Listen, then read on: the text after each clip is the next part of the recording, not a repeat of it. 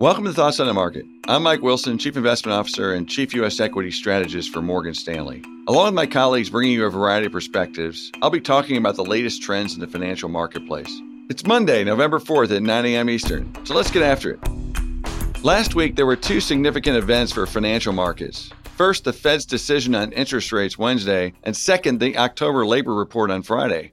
On the first score, the Fed delivered what the market expected, another 25 basis point cut to interest rates, but with a strong signal that this will be the last cut for a while unless the economic data deteriorates further. Equity markets sold off modestly on the news while Treasury bonds rallied sharply. The equity sell-off was to be expected because stocks rallied significantly into the Fed's meeting anticipating a cut, and if the Fed is truly done cutting for now, then the rally might be over. The bond rally, meaning interest rates lower, also makes sense in this context. There could be some concern that the Fed is done, and maybe they shouldn't be so confident that the economy will rebound. In other words, there appeared to be more skepticism in the bond market than the stock market that the Fed is really done cutting interest rates. On the second score, the October jobs data was unequivocally better than expected given the General Motors strike over the past month that was supposed to hit the headline numbers. Instead, the economy created a very impressive 128,000 new jobs in October. Perhaps even more impressive was the 44,000 positive revision to the initial September payroll estimate. Stocks quickly reversed Thursday's post-Fed sell-off with the S&P 500 making new highs and breaking some stiff resistance in the process. However, bonds didn't sell off that much, leaving 10-year yields well below recent highs and more skeptical than equity markets.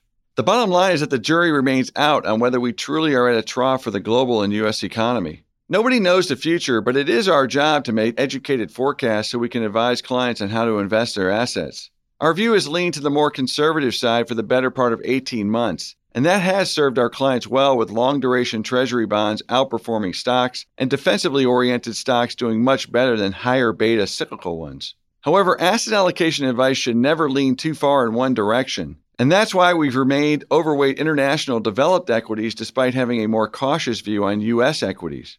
If our more pessimistic view on U.S. corporate earnings and margins next year do not play out due to aggressive monetary policy and a bigger and more durable trade deal, our portfolios will participate via Japanese and European equities, which are more levered to such a recovery than U.S. stocks and are still much cheaper. Indeed, since this summer, both Japanese and European equities have significantly outperformed the U.S. A few weeks ago, I highlighted UK equities as a place for new investment opportunities. From our work, it appears that the UK is not only one of the cheapest equity markets in the world, but it's also one of the least owned. Finally, it's worth noting that one of the biggest drivers of the recent equity rally has been the more stimulative monetary policy led by the Federal Reserve.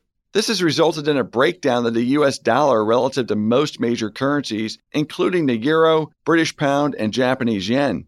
This breakdown is very much in line with our foreign exchange strategy team's view for the beginning of a secular bear market for the U.S. dollar. Such an outcome is another reason for investors to consider international developed equities as the place to be going forward, as it will diversify one's assets away from the U.S. dollar, which could see as much as 15 to 20% downside over the next cycle.